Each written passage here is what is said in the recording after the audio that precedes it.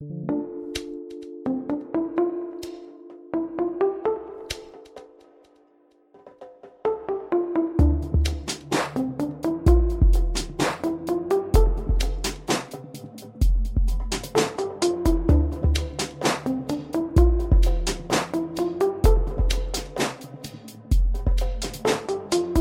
listening to the Cannabis Hangout, 2 girls, 1 bowl, and a podcast that is breaking the stigma of marijuana. My name is Brannon. And my name is Saba.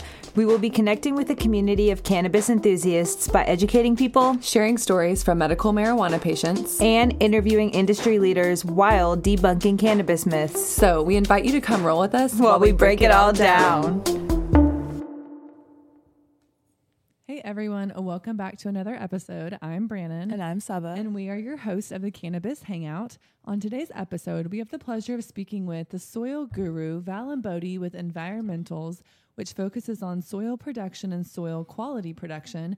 We're excited to learn from him today. So please welcome Valin to the Cannabis Hangout. Hey, Valin. How's it going? Thank you so much for being here with us today. My pleasure. So let's just get started from the beginning. Will you tell us where your cannabis journey first began, please? Oh, boy. I'm from the Bahamas, so that's really where it began. I grew up around the plant, grew up around the consumption of the plant, more on a recreational basis, not more medicinal. The medicinal side really came to me when I moved to the U.S. in 2013 for college, but it really came or impacted me when I moved here to ORU, in Tulsa to ORU to play soccer. I had, like I said, prior to that, I was more recreational use than anything. Obviously couldn't smoke during the season or consume during the season. So like that cut down a lot of my usage. And then I had a really bad concussion. I was knocked unconscious by a soccer goal. And the wind blew it over and it knocked me in the back of my head and knocked me unconscious. Super scary situation. Mm-hmm. And they then prescribed me tons of medication. Like I'm talking Adderall, Percocet. Mm-hmm. I had I had access to anything. Yeah, I believe that. Yeah, because I had issues like concentrating, focusing, all that. Everything that comes with a concussion, I probably had it all. On a concussion scales out of 50, I had a 49 when they first did my test. So if that gives you an idea. Wow. So like I started taking the prescription drugs as the doctor directed, and I just hated how it made me feel. Like I felt super reliant on Adderall. Like, I mean, I had already missed, a couple of days of school, and I was taking chemistry, Chem 2 actually. So like I was a junior. Yikes. So like, it was like a do or die situation. Yeah. Like I can't fail any classes type of deals. Like I just was like stressed all over.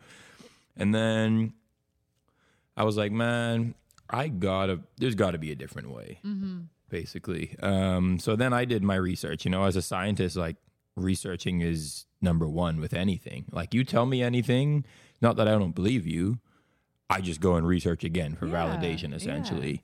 So I did that. I started, Googling first, and then I quickly led to me realizing, obviously I was in college, so Google's not the best thing to use. Yeah. So I then went to Google Scholar and looked for published articles on things of that nature. Then came to find out that's what a lot of NFL players use. That was their way of getting over concussions to get back on the field quickly. It wasn't more so of a recreation. People look at it from a recreation standpoint. But like that's where I was like, man, I'm going to try this. Like I've smoked weed before. Okay. I've consumed cannabis before, so it can't be much different. So did you consume it back home for the first time, or was it? Yeah. No. Okay.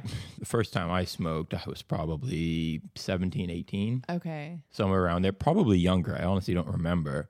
Because it was almost like a part of a way of life in the Bahamas. Yeah. Like it's not legal, right? But it's still like part a way of life. Yeah, I guess you can say that for a lack of a better word. And, I grew up in one of the lesser communities, if you will. Okay. So like, like I was exposed to it at an early age, not in a negative way. Because obviously, I mean, everyone I got hair around you, it was like positive. Right. It was always a positive thing, like, my uncle uses it for appetite and he just has an issue. Like his stomach has an issue, so he has indigestion a lot. Okay. So it's hard for him to work up an appetite essentially, you know? So like I grew up around him, you know, so we would work all day and not even eat.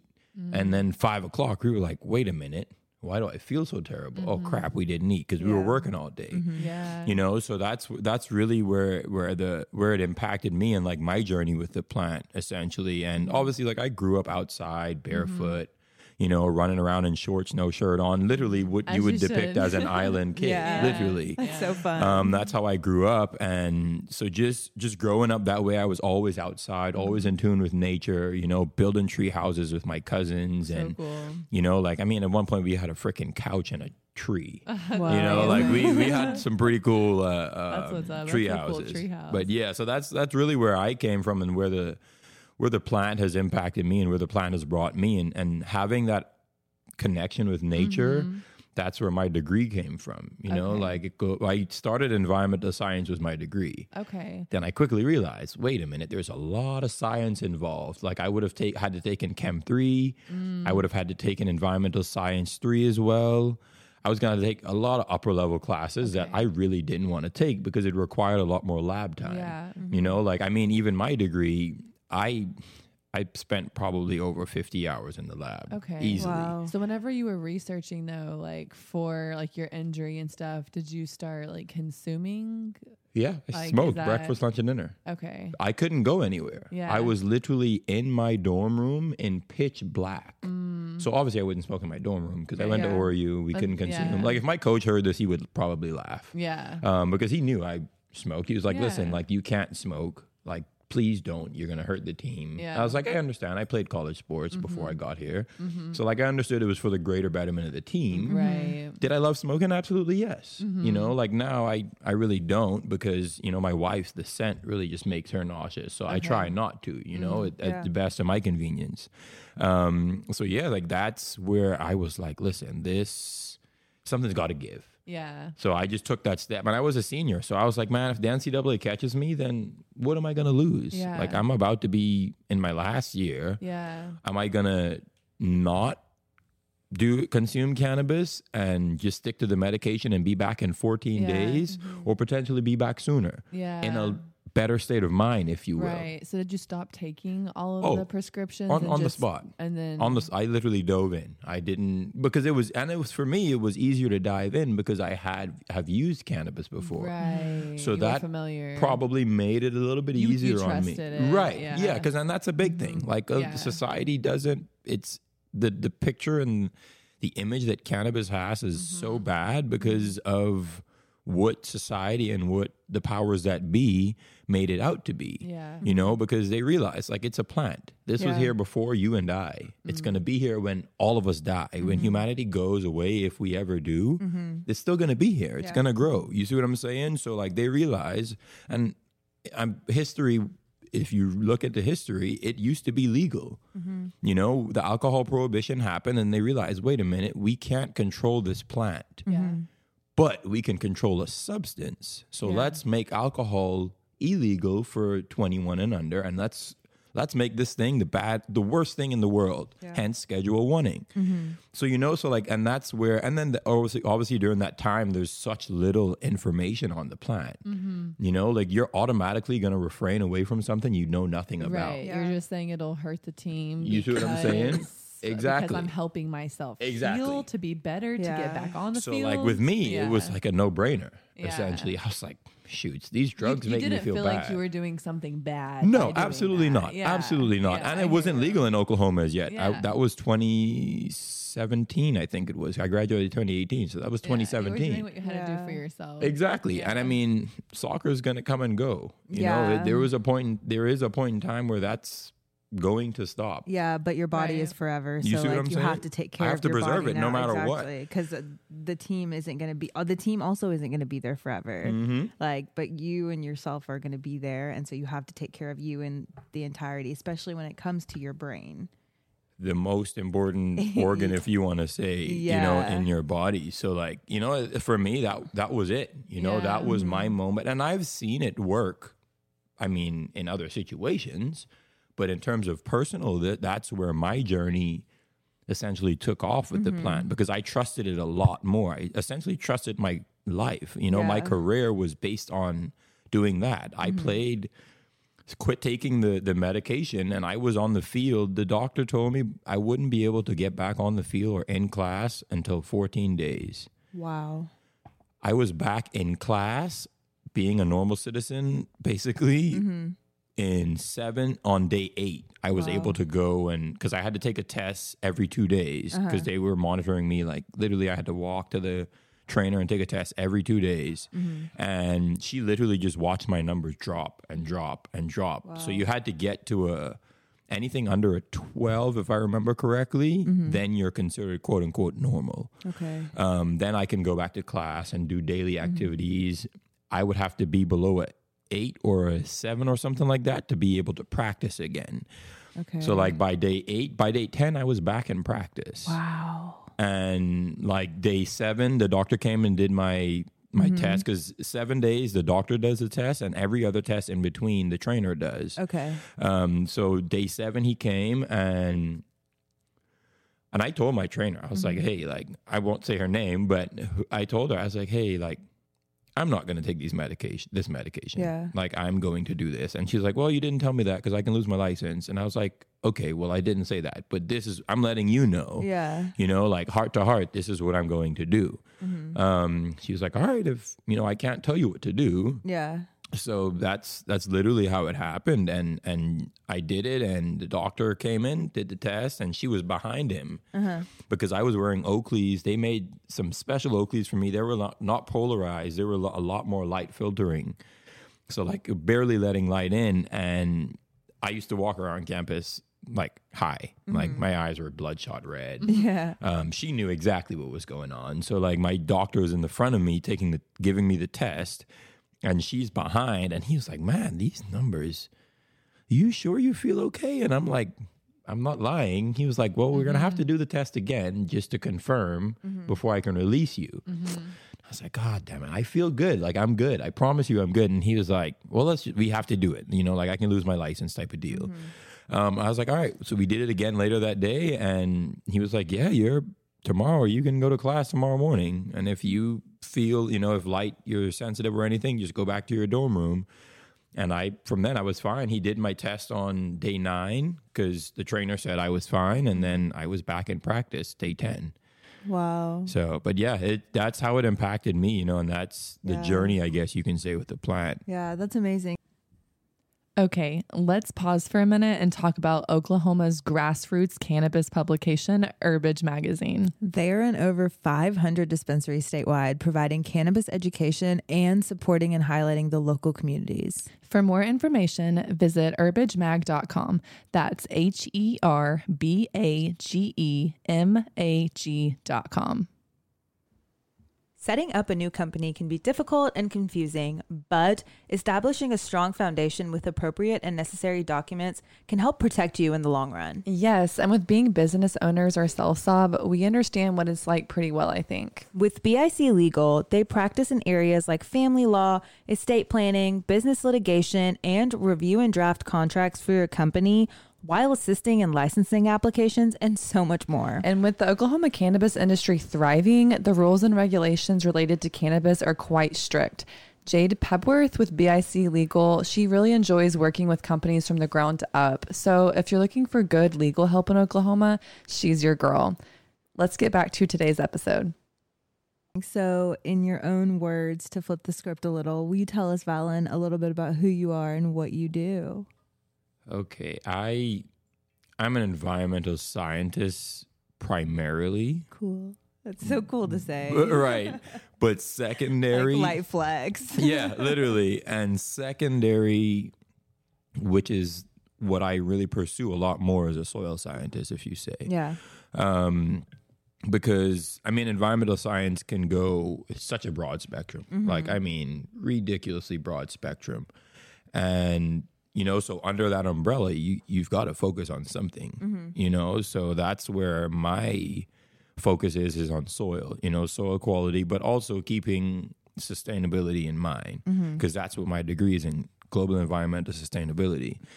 So like you know, I look at things from such more of a worldview rather than a societal view, I guess you can say. Yeah. Or a more smaller or micro view versus macro type of situation.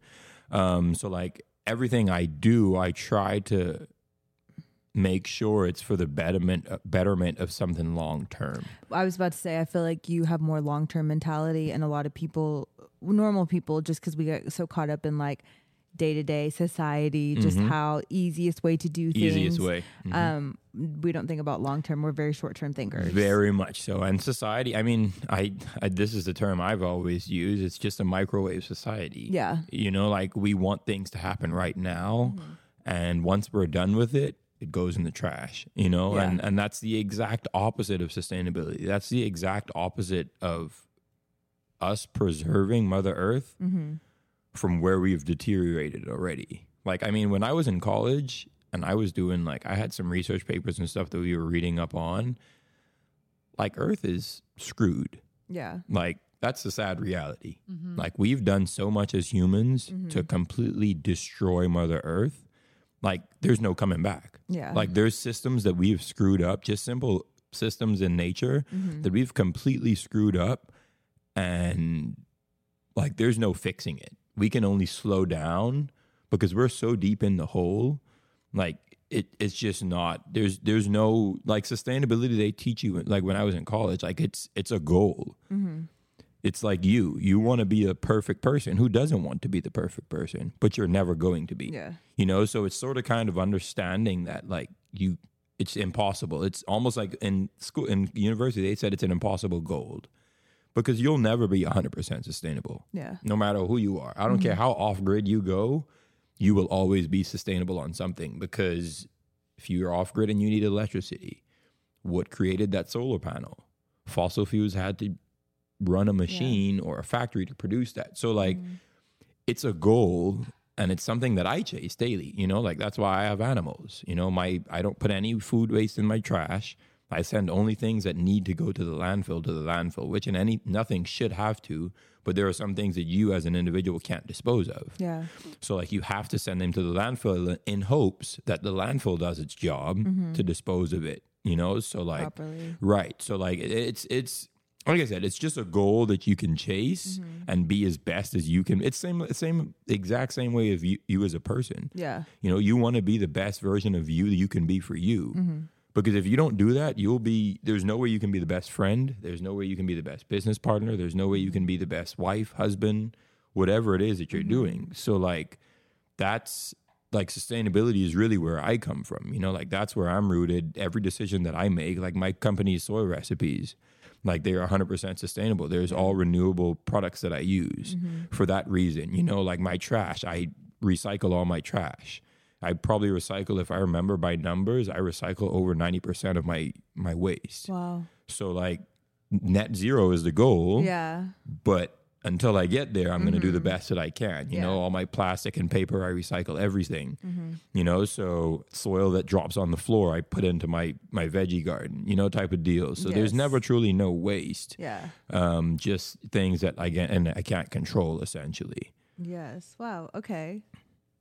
So with soil, it's something that can be overlooked by the everyday person, Valin, which is why we know it's important. And while you're here telling us about it, but what can you elaborate why our soil is so important and valuable when it comes to growing like our cannabis and our food?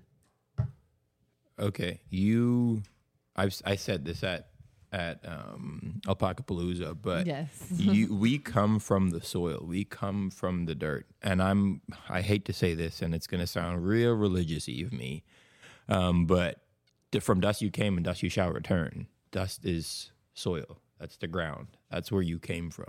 That's why you can take your shoes off in some places and feel rooted, essentially. Like I firmly believe in grounding. yes. That's going to make me sound hippie, but I don't really No, care. I do agree. too. Yeah. So, you know, so I like think it's I'm a person that I wear Crocs all the time.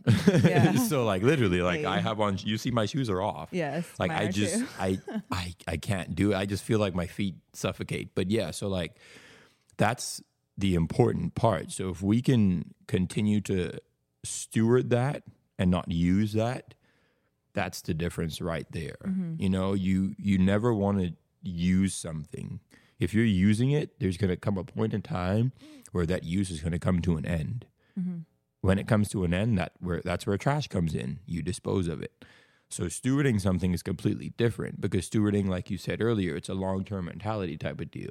You know, like, yes, this soil is going to grow my first crop, but I'm also thinking about how I can make this soil the best for my 100th crop. Right. Yeah. You know, so I'm thinking long term all the time. Yeah. Like, I mean, I go to customers and grow. I've got a customer right now, their entire facility, they bought soil from me last year.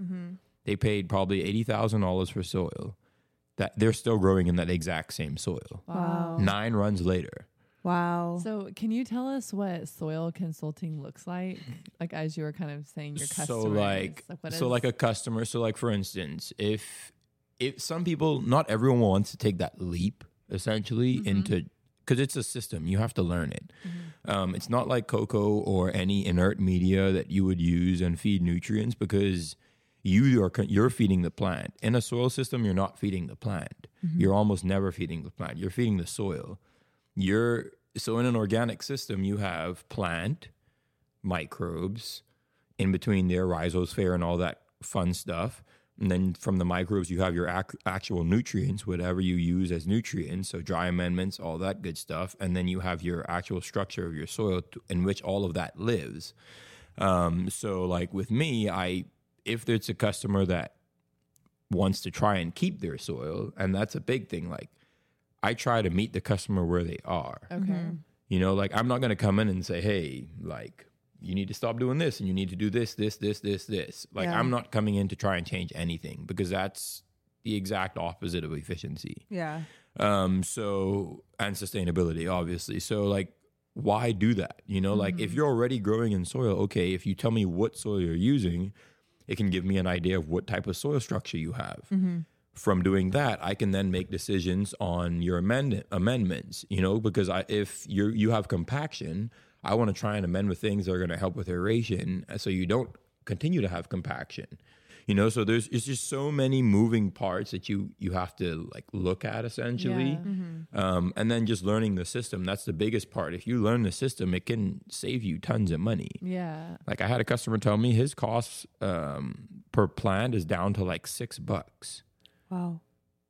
Like, I don't know what, like. so like average, I don't know what it is for like hydroponic growing or for nutrients, but like put this into perspective. One plant, on average, a good run probably pulls 3 ounces off of one plant, you know, 5-week, 4-week veg, 8-week flower. But you now have to buy in a nutrient setting. So, and again, nothing I say is against nutrients and cocoa, and there's more than one way to skin a cat. Yeah. I just don't choose those methods because to me they're not sustainable. Yeah. That's a personal choice. Now, if I can grow in it, like if there was a grow that I'm taking over and they don't want to run soil and they're paying me a pretty penny to do it, I'll run it in cocoa with nutrients and all that good stuff. But that's a bunch of money you do not need to spend. Right. Yeah. I hear You see what I'm saying? So like, instead of your cost, again, I don't know what it is cost per plant, but let's say that plant pulls 3 ounces, you paid $6 plus electricity and labor Okay. to make 3 ounces. Yeah. You see what I'm saying? So put that into perspective, cost per pound, 16 ounces in a pound, you do the math on that. Yeah. You know, your cost per pound, I mean, I've got customers' cost per pound is at $400. Okay. So you can afford to sell flour at $800. Yeah. And You make know? some money. Otherwise, you're losing. Otherwise, you're losing money. So for small mom and pops, it's a lot Oh, harder yes. because they're pulling less. Obviously, So smaller much, rooms, so less much amount of easier plants, for them. but so much. The overhead, obviously, the bigger the space, the bigger the overhead. Exactly. But the overhead for cannabis with lights and all that air stuff. and all Exactly. that stuff, You're it's already so paying expensive. so Yeah. much money for your 'Cause environment it's going from growing indoor. 365 days a year, no matter Never what. stops. You know, like indoor cultivation, and again, people are going to look at me weird for this, but indoor cultivation is not sustainable. There's Yeah. nothing sustainable about indoor cultivation. Well, and we've heard 2 or 3 people come on here and talk about the runoff from indoor grows, Don't and that's even- something that's what you saying they're not sustainable. That's the first thing Right. that pops into Absolutely. my mind. And that's because people aren't cognizant of the runoff, or like that's not something that I had thought of. But as soon as somebody said it, I was like, oh shit, that makes sense. There has to be some sort of runoff from all of this. And like people just aren't aware, and they won't become aware until it's, you know, a lot further down. And then or that an goes issue for them. Yeah. And then that goes right back to you even saying about like how we've damaged the earth so much with like things like that and not thinking about it. Like in theory, they're doing a great thing by growing a plant that's healing people. But But there's a price, a bigger price. Yeah. Because there's always going to be a price, no matter what. And it's more like overview thinking versus like super like fine comb thinking. Yep. You know? Yeah. And you have to look at things to be sustainable. You have to look in every aspect. Take the whole, break that into quarters, take those quarters, break those into quarters. Yeah. Like I read this book by, trying to remember the guy's name, but he is like a very successful businessman out of Texas. He owns a big restaurant supply chain, like almost probably a billionaire. And he was like, you're not going to be better in life or in business unless you always find that 5%. Yeah. You're never going to be 100% perfect. Like I said earlier, you know, your business is never going to be 100% efficient. Yeah. There's always going to be something as simple as your guys' podcast. There's always something that you can do to make your life more efficient, to make your company more efficient. You spend less money. A penny saved is a penny earned. Yes. Essentially. So what you always have to do is find that 5%. And I do it and apply it to my life. You know, like I always trying to be better. Like I'm a husband. I wear so many hats. It's tough to keep track of everything. I'm a husband. I have 2 kids. I have a soil company. I've got animals like pigs, goats, chickens, dogs, 4 dogs. Do you live on like several acres of land? Yeah, I live on 15 acres. Okay, cool. Okay. Yeah, so you guys can come out there sometime. And then, so like I try to be a sustainable, like I live in a tiny home. Yeah. Like we built out a reefer trailer. Very cool. And we've been living in that for going on 2 years this year. So hopefully we can build this year.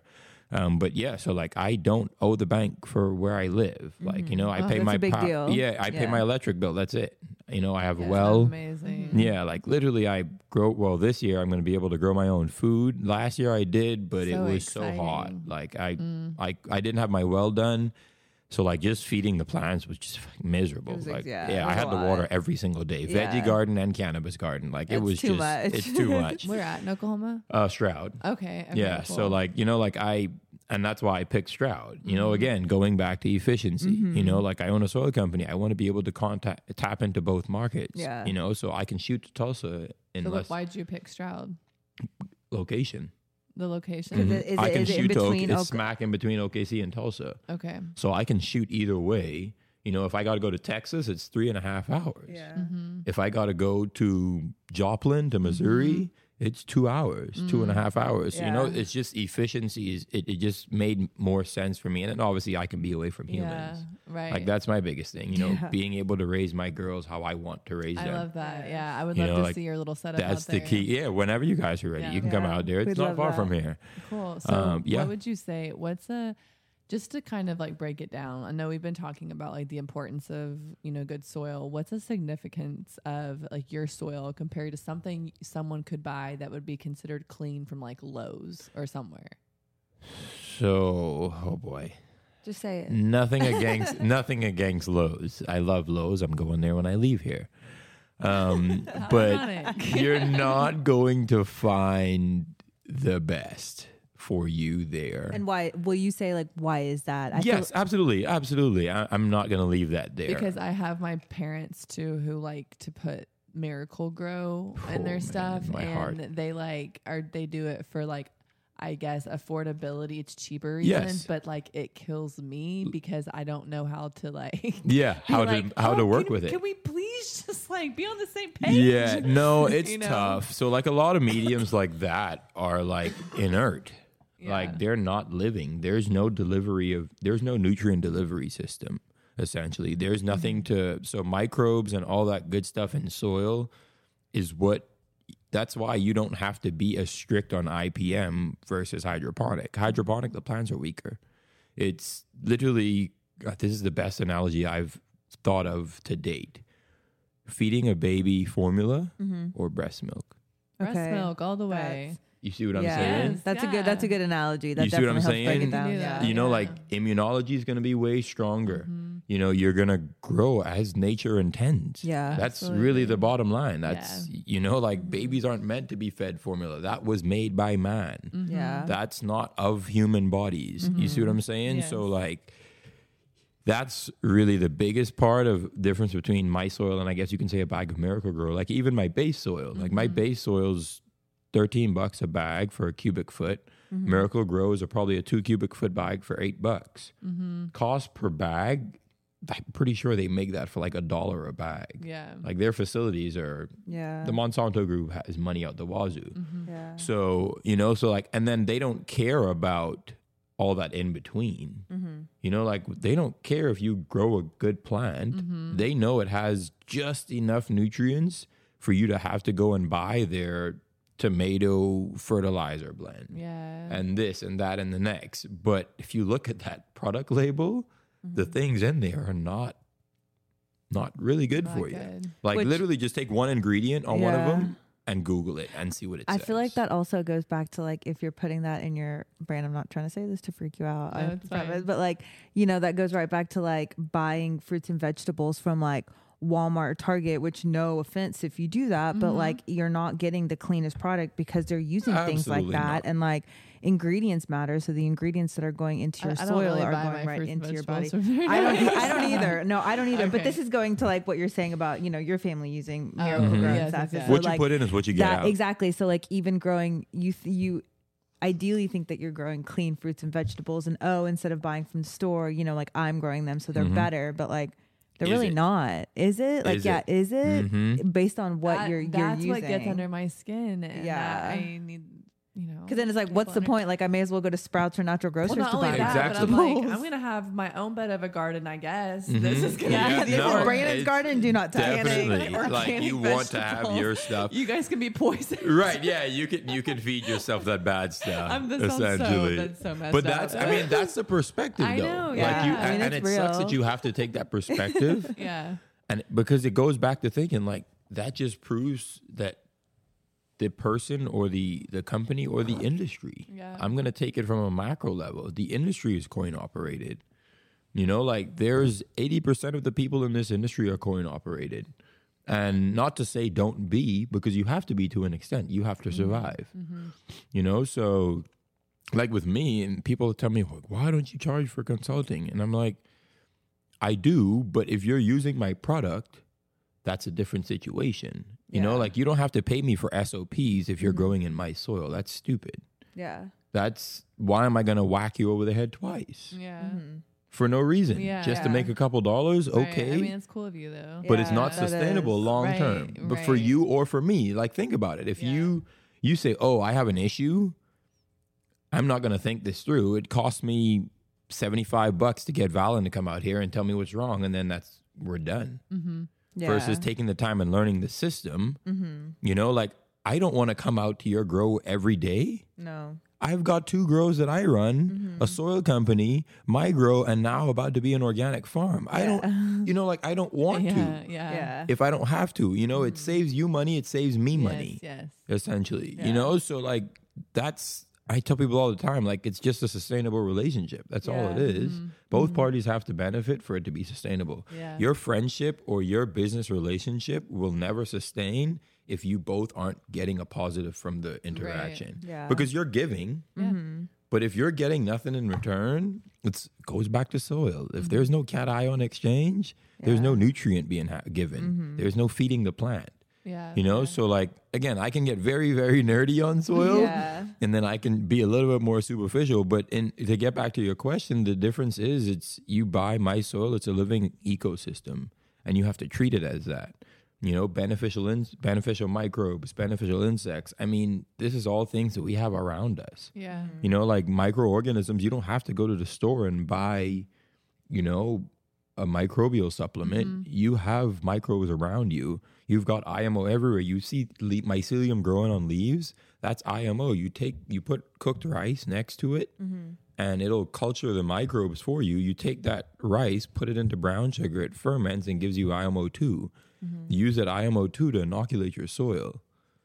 Interesting. You see what I'm saying? So like you just made your own nutrient from nothing. Yeah. You know, and that's practices that I do on a commercial scale. Like we don't do anything, like literally we use Dryam nutrients from my company, which is all organic amendments, fish bone meal, things that you find azomite, things that you find in nature. There's nothing, it's a byproduct of most fish bone meal is just grounded up fish and dried, you know, blood meal is eggs blood. It's pork blood, you know? So like these, if you use byproducts of it, that's sustainability. That's what sustainability is.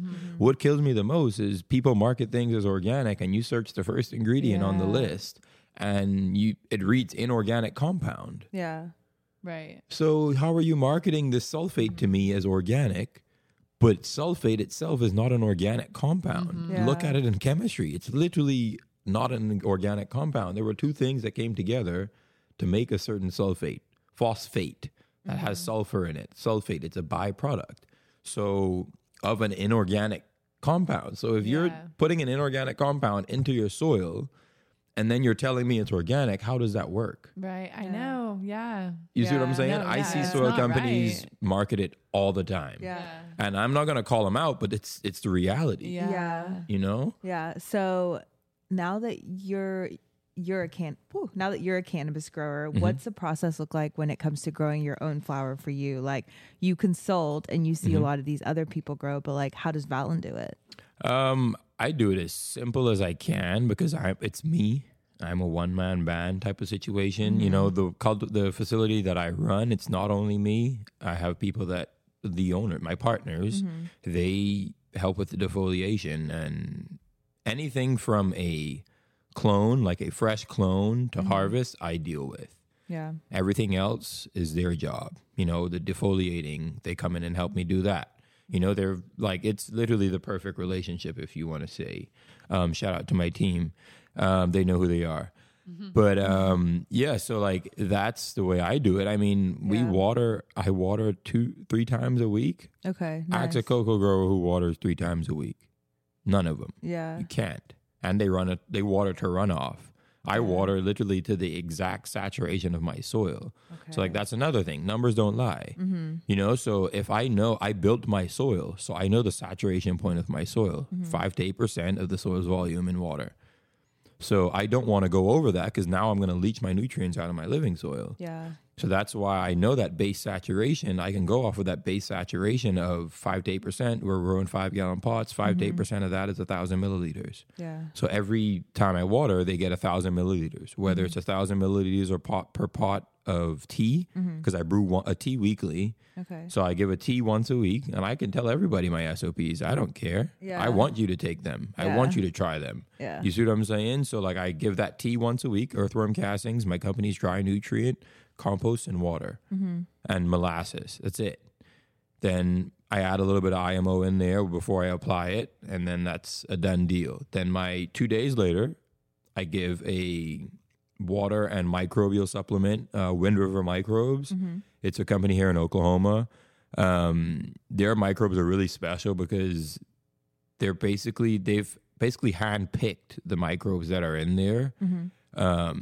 Why they chose those ones? Because they can horizontal gene transfer. Not every microbe can do that. So these microbes are being able to horizontal gene transfer if there needs to be more, because certain microbes unlock certain things. So you are a microbe and you unlock phosphorus, you do nitrogen, and I do potassium. But there's times where the plant won't need nitrogen in flower. Not saying that nitrogen isn't present, but the plant lets off sugars. The microbes, that's how they communicate, is through sugar. The plant lets off sugars in the root system and the rhizosphere. The microbes eat the sugar. That's where the whole molasses makes your bud sweeter deal comes from. Like, it's not molasses. Molasses as a molecule is too big for the plant to transport. Like, if you look at it on a molecular level, it literally is too big for the plant to transport. So if it is, then why are people marketing and saying molasses makes the bud sweeter? That's not what it does. Yeah. It gives the microbes what they want, food, so that they can feed your plant. You know, so that's how they communicate. So like that's what I do, that microbial supplement. And then the third watering is just water. And then I let them starve essentially for 3 days. I get not more of it's not a dry back because you don't want the medium to get dry. You let it 3 days. They're hungry and they're not drooping because they have a microbial life in there to help them sustain. And the soil is not 100% dry. I can't remember the exact number of moisture content, but you basically let it get down to probably 35%. And then you go ahead and give it more water because you don't want it to get dry. Microbes, 80% this has been proven that 80% of microbes come out of dormancy. So like if my soil was to dry out, and that's just estimated, that's not a concrete, you may get 60% of them come out of dormancy. So like that's why you've got to know those moving parts to be able to work with those moving parts. You see what I'm saying? So like if my soil ever dries out for whatever reason, I'm not able to get to the grow, I know that next watering has to be microbes because I want to make sure that population does not go down. I want to make sure the diversity is there all the time because the plants will take what they want when they need it, when microbes are present. Microbes and nutrients obviously are present. So like that's really what I do. That's my SOP, and it's very simple. I don't do anything else, nothing fancy. I roughly use probably a plant per square foot is usually what I try to do, depending on the cultivar, obviously. Some cultivars are just a little bushier, so they need a little more room. But, that can be solved with a little bit of training. But, yeah. So how do you go about picking, like, your strains? Or is that something that you guys do collectively as a team? Like we do it as a team. Does it I guess this might be a stupid question, but with how specific you are with your soil, are you that specific with the plants you choose to put into your soil? Yes and no. So like the cultivation facility that I run, we've got like stellar genetics, and we only got those because of my partner. He has relationships that allowed us to attain these things, like Mac 1 V2. Like that's a real hard strain to find, and a good one at that. Cap Junkie from Capulator and Seed Junkie, that was a collab they made. Cap Junkie, you can't find seeds, I don't think. That's one of those you gotta have the cut and make sure it's a true cut essentially. So like my Mac 1 V2 cut that we run, that's Shindig's cut. So that's a good cut. Cap Junkie is the original Cap Junkie. Acai Sherbet from Tiki Madman. So like they were things that my partner was able to get on. But in terms of me, like, yes, I'm going to pheno hunt what I want. Like there's some strains that are hard to grow. Like they're not easy. You can do it, but they're just a bastard to grow. Like any Mac strain, Mac 1, the original, or Mac 1 V2. Like they're just slow in veg. They look ugly as heck. Yeah. It's not a keeper plant. But if you don't know that they pay you back in flower, like I was blown away after the first week. I was like, holy crap. Like this is why people keep this cut. Yeah. Like it truly paid off in flower. That's like cool you got to experience that yourself. Yeah. And it's funny because I just was ready to kill it. I was not going to grow it again. I promise you. I was not. And patience was rewarded. Oh yeah, 100%. And I always knew Mac was a good cultivar. Mac 1 was a good cultivar. So I was just like, man, there's got to be more to it type of deal. And then my partner said he ended up speaking to someone that has been growing Mac 1 for a while, and he told him like, hey, like it sucks in veg. Like it was just growing weird. And I'm just like, man, we're not keeping this. Yeah. But we held on, and I'm glad we did. We took, I think, maybe 5 cuts of it. Wow. So we don't have much now, but now I'm going to multiply and keep them on. But it was like, I hated it. But the way we choose strains is more so of like, you have to use the industry as well. You see what I'm saying? Like, I'm not going to grow a strain that nobody wants. Yeah. Or nobody knows about. Like there's strains that we're going to grow strains like this coming up, this next 2 runs. We're going to be growing stuff that the industry doesn't even have. Cool. And I mean, it's just like tomatoes. There's freaking millions of varieties. You see what I'm saying? People breed plants every single day. I've got strains that I bred that I'm working one of my lines now, but like it's just a lot of work. People don't understand how much work goes into breeding, and it's not just throwing pollen at a plant and then taking that offspring and growing it. Yeah. Like you got to back cross things to make it stable. Which is so crazy. Like, it's just so much moving parts, and like it's a lot. It's a lot. I promise you. And it sucks because like I have tapped into so many deeper sides of it. Like, I mean, my mentor, really good mentor of mine, I guess you can say, and he is a genetics professor at ORU. He owns the patent for 100% eradicating pancreatic and bone cancer cells on a petri dish with an extract from the mushroom. Very interesting. Wow. So he put the extract, he put the mycelium or the mushroom, he grows it on an agar plate, puts it through a spectrometer, basically concentrates it and breaks it into a more available form, essentially, puts it on a petri dish with cancer cells, and it completely eats all of the cancer cells. Wow. Like 100%. Wow, that's Like, amazing. no, yeah, he owns the patent. You can look him up, Dr. Ranahan. Wow. When I picture him, I picture a brain, like the brain emoji, with legs. That's how I look at him. Yeah. Like, that's how smart he is. That's so cool to have a mentor like that. Yeah, like now, like we're doing research we're growing CBD in my soil. So he tried growing CBD in like hydroponically and failed.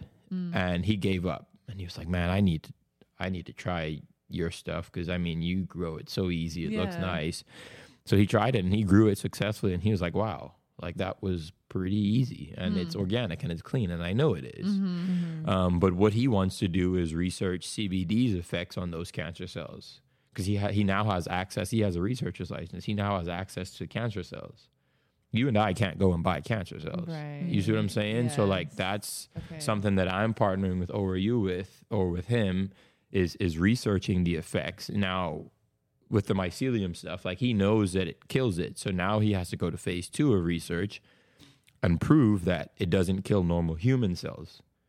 Because he can probably get this extract into your body and then it eats your cells. Yeah. You see what I'm saying? So like now he has to he's proven that it eradicates the actual problem. Now he has to prove that he can put it in the environment of a human or in a human's body and it won't kill a human. And then it'll go to clinical trials, and then he can, it'll be administered, because then you have to find out how you're going to administer this to patients. So like all of that are just multiple phases that has to happen. But yeah, he's a super, super, super amazing guy. But it's crazy. Thanks for sharing that. Yeah, thanks for sharing No that. problem. If you're ever in the Oklahoma City area, check out Chill Dispensary at 22 Northeast 10th Street. They're good people with hand-washed, single-source live rosin, flour, pre-rolls, and other solventless products. So go show them some love and enjoy a chill experience. Now, back to the episode. So, Valin, we'd like to ask everyone this question, but what's a stigma surrounding cannabis you would like to see changed? That's a tough one, because there's like so many. Yeah. I know it. Like to pick one. Oh boy. First thing that pops in your head. It's funny. Soil grown cannabis is inferior. Okay. Soil-grown cannabis is inferior. Break that down. So like everybody looks at soil grown or outdoor grown cannabis or sun grown cannabis as inferior to indoor. Yes, It's I kind of understand like what you're saying. kind of like Coach and Louis. Coach is good. Yeah. Coach bags are nice. Yeah. Coach stuff is exceptional, Yes. but it ain't Louis. Yeah. You see what I'm saying? Yeah. So like that's really and if you going back to like comparing my soil, like I hate to say this and it's gonna sound like I'm bragging, but that's the difference. Like Miracle Grow isn't bad. The stuff in it are pretty bad. Could you grow cannabis with it? Absolutely. Yeah. I've seen it done. I'm not gonna try it because Yeah. it's gonna be a waste of cannabis because I'm not gonna consume it. Right. Yeah. Yeah, I'm not gonna give it to someone to consume because I know what was on the label. Right. Yeah. You see what I'm saying? So Yes. like Yeah. that's the stigma, like people just think that cannabis grown, sun grown, or in soil is inferior to hydroponic, and then that goes to so many other things. Marketing is the biggest thing. Like I don't have a marketing budget of Athena. I don't have the marketing budget of Fox Farm. Yeah. Fox Farm is owned by Hawthorne. I don't have Monsanto money, so like I can't put it in people's faces. I Yeah, can't I go hear to you. every single trade show. I can't give everybody samples. I can't do that as a small business. I'll never make it to being, I mean, I don't think I ever want to be that big, because it's more money, more problems. Like, I really just don't want to be that big. Like, I promise you. People are like, oh, you're crazy. You can be a millionaire. And I'm like, yeah, a millionaire would be cool. Yeah. But like, do I want that? Right. You know, like, I mean, if I make $150,000 a year after taxes, I am fine. Yeah. I don't need to make $1 million in a year. Yeah. You have to pay taxes on that $1 million. Like, do people understand that? We live. Do you see what I'm saying? Like, do people really understand People just that? forget that. It's just like me and my wife, like, we just got bumped up a tax bracket, and I'm like, shit, I hate it here. Yeah. You know, and I got 2 kids. Yeah. Like, really, like, I literally have 2 kids. So my tax return should be pretty beefy. But no, like, you know, my wife's a nurse, and I sell soil. Do I make $1 million a year? Absolutely not. You know, like, that's not my tax bracket. I'm not living that good. But, you know, like, if it gets to that one day, then great. Right. But that's not a goal. Yeah. You know, like, that's... I respect that. You know, like that, Yeah. I could have told you guys, no, I don't have time for this podcast, because some of these podcasts pay people to go on there. Yeah. You see what I'm saying? For a lot of people, they look at it more marketing type of thing. Like, yes, I may gain a customer from this. Yes. But I may not gain any customers from Yeah. this. You know, but I have shared knowledge that have possibly impacted one of you. Absolutely. You know, or somebody. Yeah. You know, so like that has more value than money. Yes. You know, like I said, it just goes back to being coin operated. Like, it's a piece of paper that we give it value. That's what money is. Yeah. Literally, a piece of paper that we give all the money in the world. Most of it isn't even printed. Yeah. Yeah. Yeah. Think of that. I know. Literally, the value of some of these things that we give, it's just so silly, and it's crazy. But so like that's the biggest thing. It's just I just try not to be coin operated. Yeah. That's the biggest thing. Yeah. Well, that's a good. I feel like you're very well spoken. Yes. Thank you Oh, for. thank you. Thank you for sharing everything that you've shared with us today. I feel like I've learned a lot. I definitely have learned a lot. There's plenty of people listening who and I can go, like I so- said, I can go down a rabbit hole. Yeah, well, we appreciate you sharing your knowledge. I think this wraps up today's episode. Yeah, thank you so much for No taking time problem. out of My your day pleasure. to be here with us, Valin. You can keep up with Valin on Instagram to see what he's doing at @thesoilguru_. To follow and learn more, be sure to stay tuned for next week's episode. And as always, Bran, And stay medicated.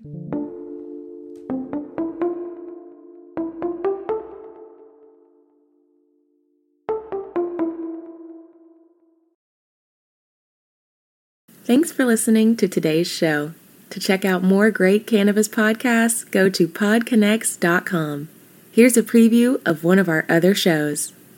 Season 1 of Dope History is now available at dopehistory.com.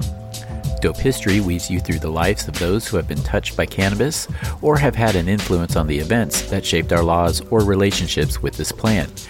You'll hear tales from Frenchie Cannoli, Keith Strop, Eddie Lepp, Tom Alexander, Ed Rosenthal, Wolf Seagal, Jorge Cervantes, and Tommy Chong. Available now at dopehistory.com.